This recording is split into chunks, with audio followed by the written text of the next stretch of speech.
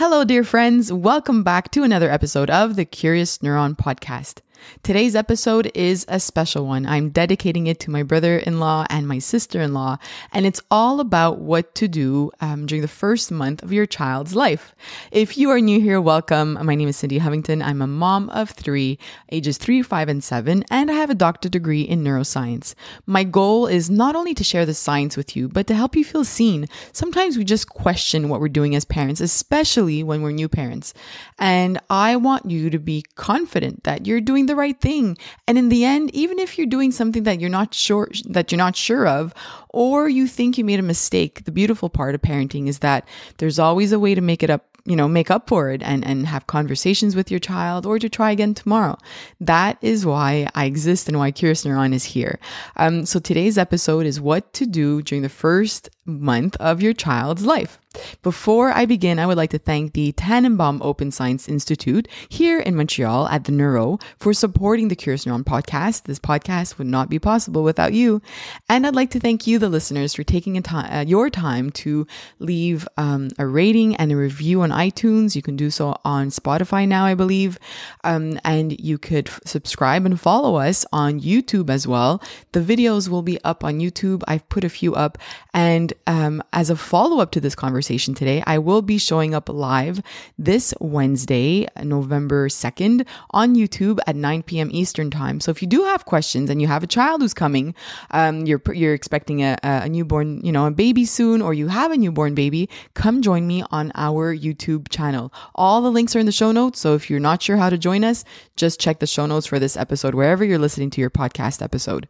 You can also follow us on Instagram at curious_neuron or visit our website at curiousneuron.com, where you could purchase a course or a PDF at the Academy, and we're trying to add more to this academy, or you could join a research study or read a blog post. So thank you to all of you. Let's join and let's hop on into this conversation. I think it's such a fascinating one. I was having this discussion with my brother-in-law the other day, and he was questioning, what is his role as a dad, during the first, or as a parent during the first month of his child's life. And I thought this was such a beautiful question, because I'm sure that many of you maybe have the same question. And there are a few things that we can keep in mind, all backed by research, obviously. So I wanted to have this podcast episode, and obviously dedicated to Andrew and Camille, who are having their baby any day now. So let's begin by the parent themselves. So there are 5 things I'm going to discuss. First, nurturing yourself as a parent, and that's for moms and dads. Second is communicating together with your partner, family members, friends, when it comes to your needs. I think it's such an important point, and I'm excited to get to that part because it's something that I forgot or did not do as a parent. The third one will be about skin to skin and attachment. The fourth point will be about tummy time. And the fifth point will be about stimulation and their senses. So let's jump into discussing, what do I mean when I say nurture yourself? So let's just picture this moment. You have a baby who's a couple days old. You're still adjusting to this new life of not really sleeping or waking up every hour or 2 hours. Both moms and dads have an extremely important role in these first couple of months and years, obviously, but the first couple of months, this child is starting to understand what their environment looks like, who's in this environment, what are their roles in their life. And I think that sometimes we neglect to talk about the important role of a dad. Obviously, the mom's role is very important, but dads can do a lot of the same things that moms are doing. If you want to do some skin to skin, the dad can do this as well. So that can give mom a little bit of time, especially if she's been nursing and she's still adjusting to nursing, or she's feeding the baby and she's been getting up during the night. There are ways that when the father is around that you can take these opportunities to bond with your child. And lots of research shows that when you are bonding with your child, whether you're a mom or a dad, you are experiencing very similar changes in your brain, parts of your brain that are involved in social skills and helping you become more attached to this new human being that's in your life. Those parts of the brains are being altered, and it's helping you nurture your child and respond to them when they're crying. And it is not time dependent, but the more the more time that you spend with your baby and the more contact that you have with your baby, the more your brain changes and starts to adapt to this new environment and this new child. And obviously all these hormones and these hormones that are allowing you to connect with your child, they're being released. So that's regardless of being a mom or a dad or even a parent who has adopted a child, has adopted a baby. When you're looking at them in the eyes, you're releasing hormones that are allowing you to connect, those love hormones, like I said. So that time, that first month is actually a really interesting one, because lots of the interactions that you're having with your child are allowing them to connect with you. Now, with regards to nurturing yourself, there's going to be times when, for example, if your baby is crying a lot, you might not have ever experienced this, just like I had. I had never experienced holding a newborn baby when I had my first child 7 years ago. I had never experienced, being around a child who's crying. I never experienced, obviously none of us have, or maybe a few of us have, but waking up every single hour throughout the night and nursing every single hour and then eventually 2 hours, but just having to tend to another human being. Please accept that this is not part of your normal life and this is new. So you have to adjust to that. So give yourself the grace and give yourself that sort of self-compassion to, if you're struggling with it and it's feeling overwhelming, it's okay. You're allowed to have those moments when you're just tired and you just need to take a break. And that's why it's important as couples, if you are living with somebody, to express when you do need a moment.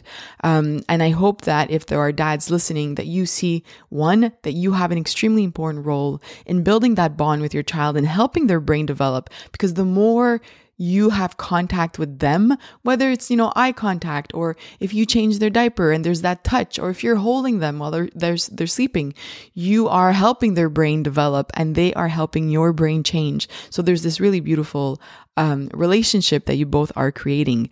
And with moms as well, all of that connection and that time that you're spending with your child is helping their brain develop. And what I want parents to remember as well is both moms and dads can have postpartum depression or anxiety.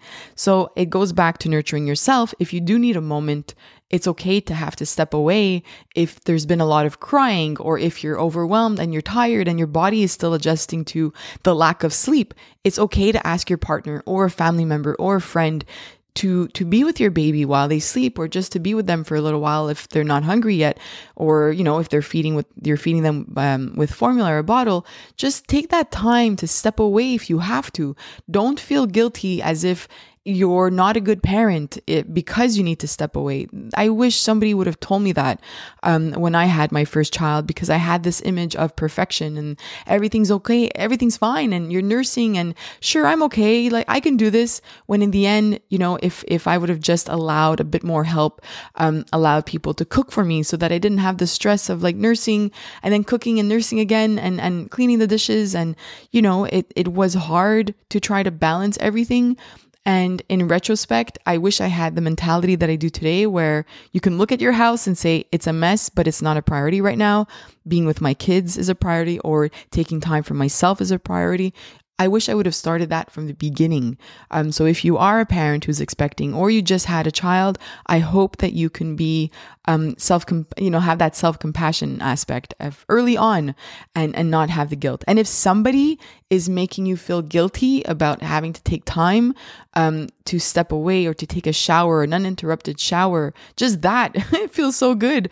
But if somebody is making you feel guilty about that, please try your best to disregard them.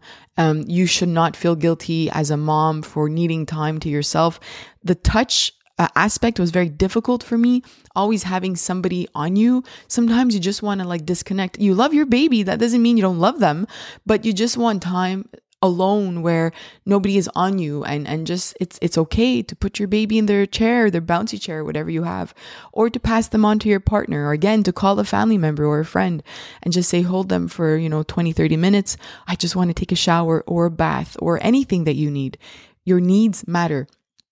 Again, I wish somebody would have told me that just because you have a baby, it doesn't mean that your needs go out the window. You still have needs as a parent. You still have needs as a partner, as a mom or dad. You still have needs as a human.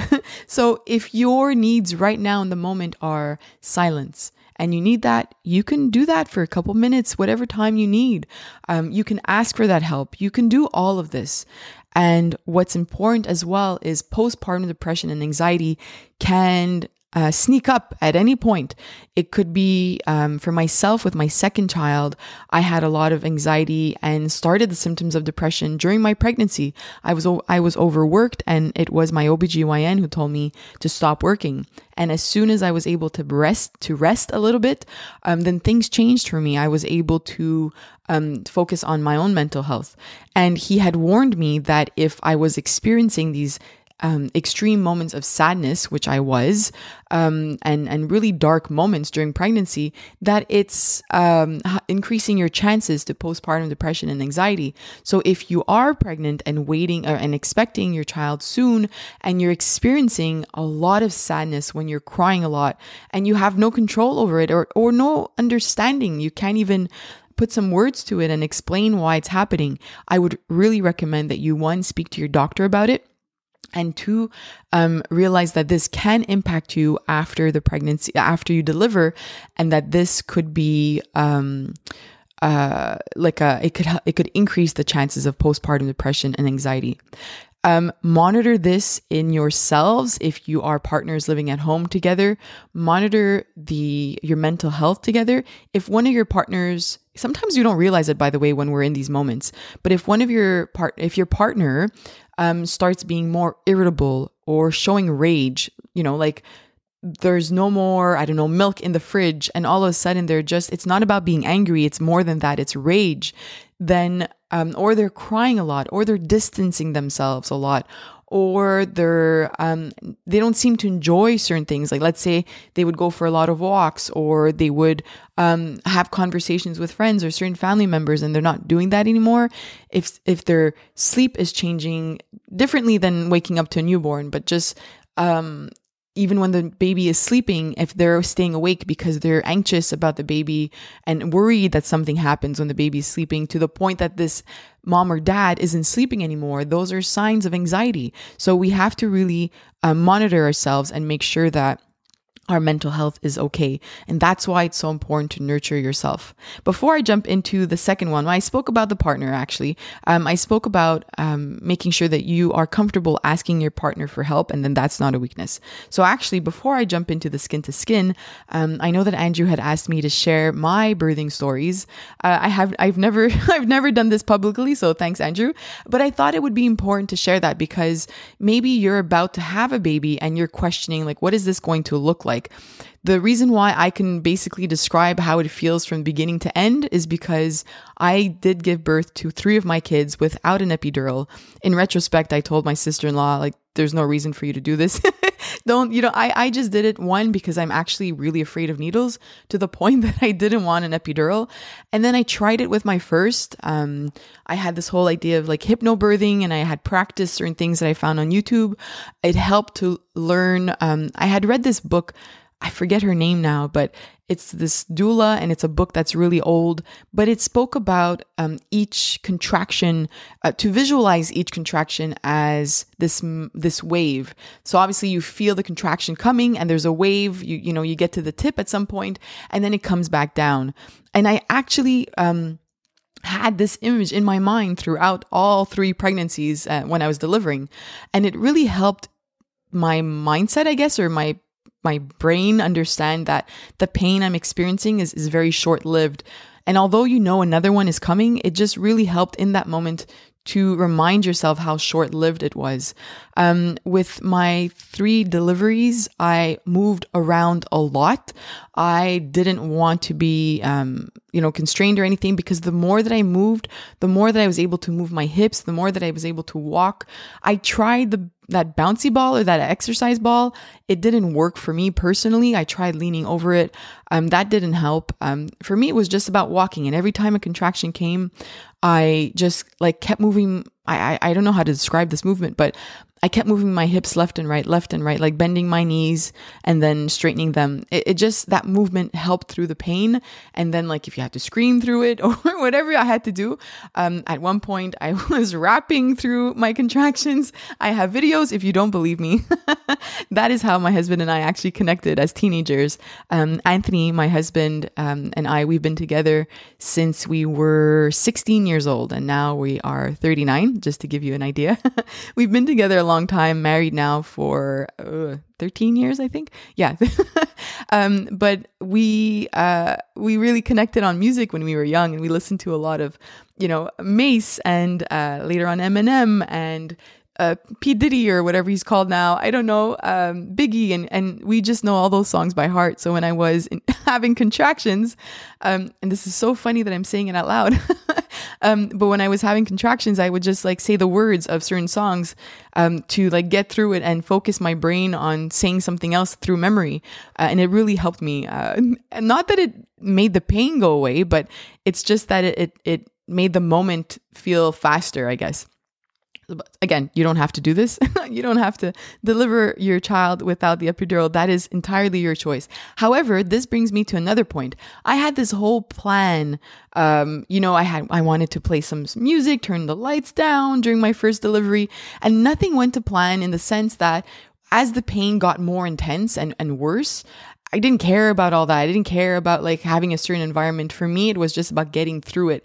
And then all of a sudden there's a sensation that like you have to go to the bathroom, and that's when the baby's coming. That's when it's coming out. So my first delivery with my daughter, I actually started pushing, and I wasn't on my back. I was pushing standing up, but leaning forward.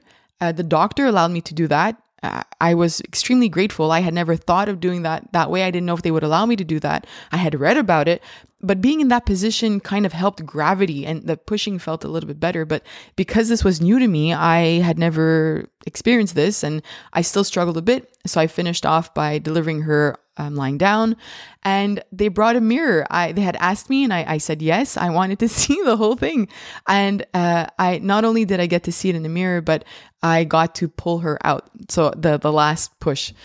So that was a really beautiful experience. I did not do this with the other two kids. My boys were a much more difficult delivery, not as picturesque as the first one.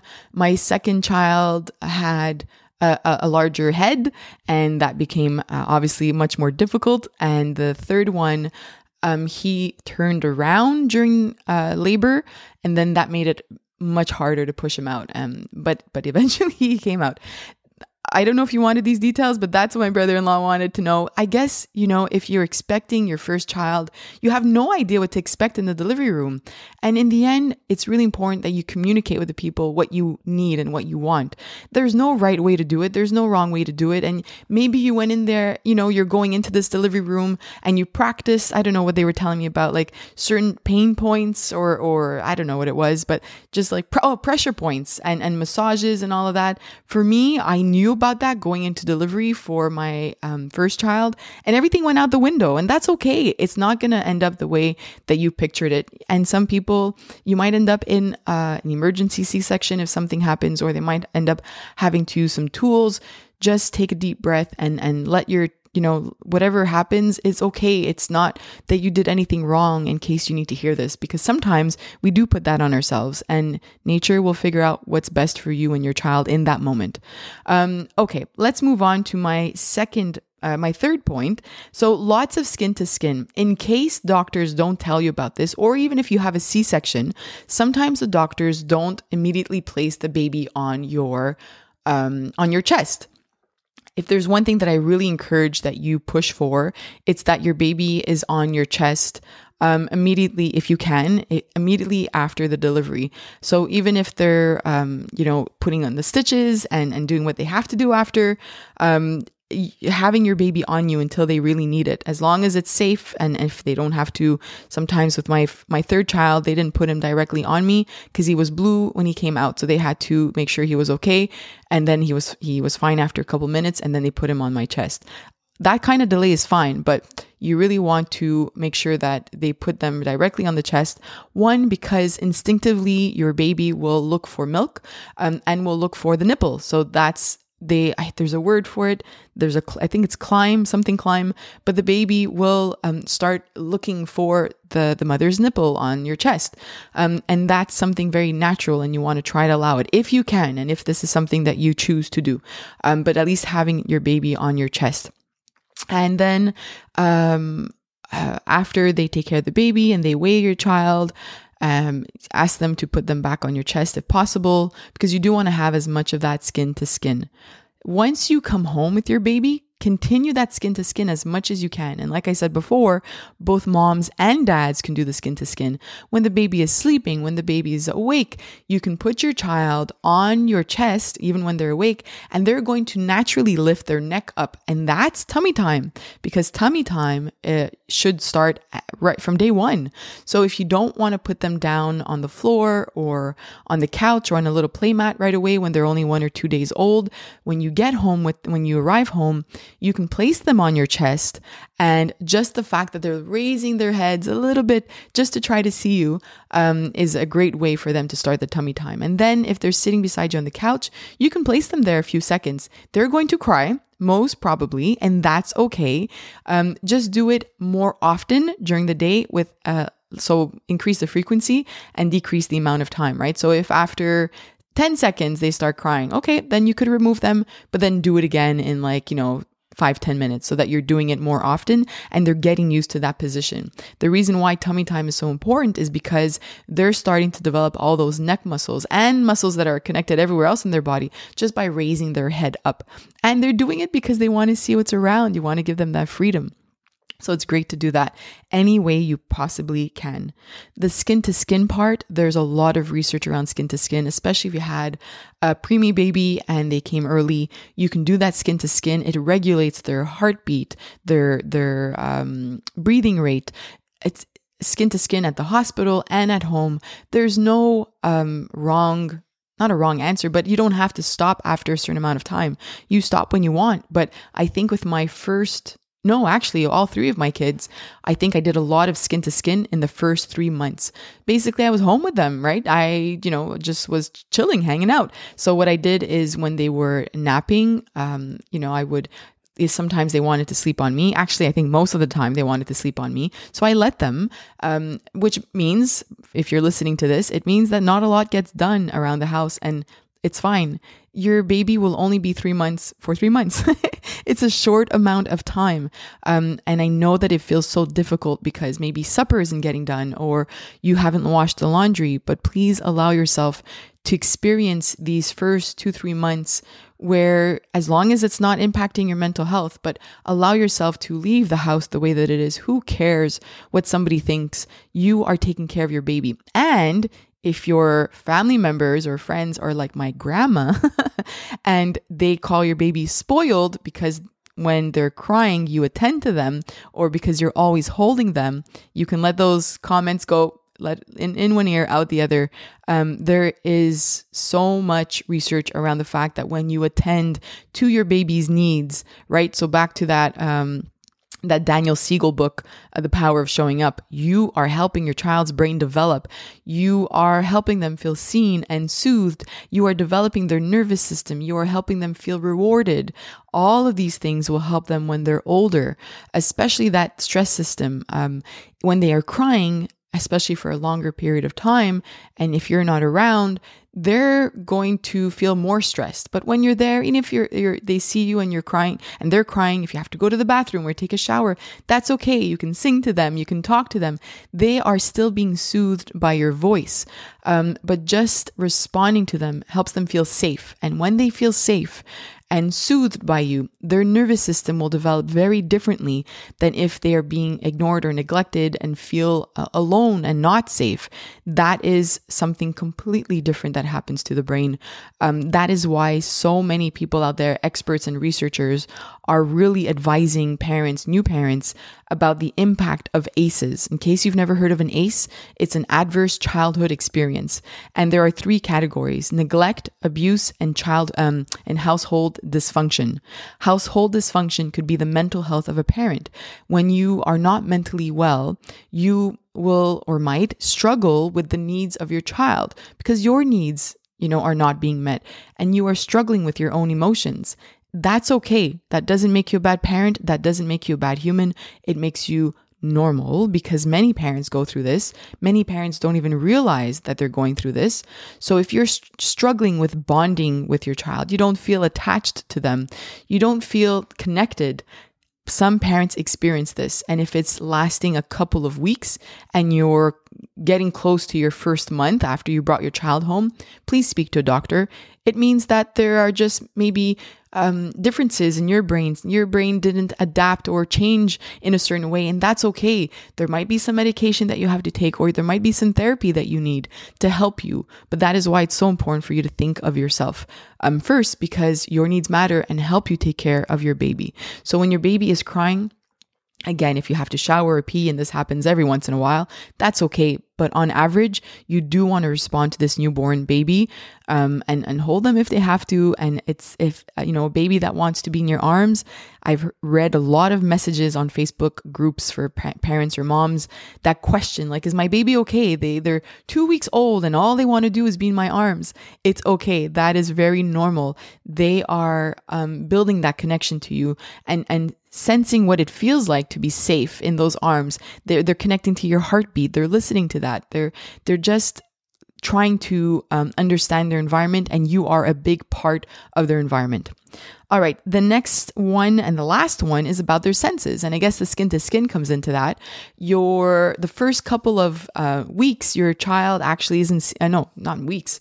The first couple of months, I think up to 3 months, your child or your baby isn't seeing as well as you see. So first they're seeing not black and white, but sort of, things are very blurry and things, you're sort of just like a blob to them in their eyes, but it's okay to have images in front of them because their eyes are learning. But more than anything, and I don't know if you've heard the episode that I had with Marian a couple months ago, or a year ago now, actually, I'll add that to the show notes, but your child's vision is adjusting to what they're seeing in their environment. So taking walks is really important. Adjusting their circadian rhythm by being out in the morning and at night, when the sun is setting, that'll help them with sleep.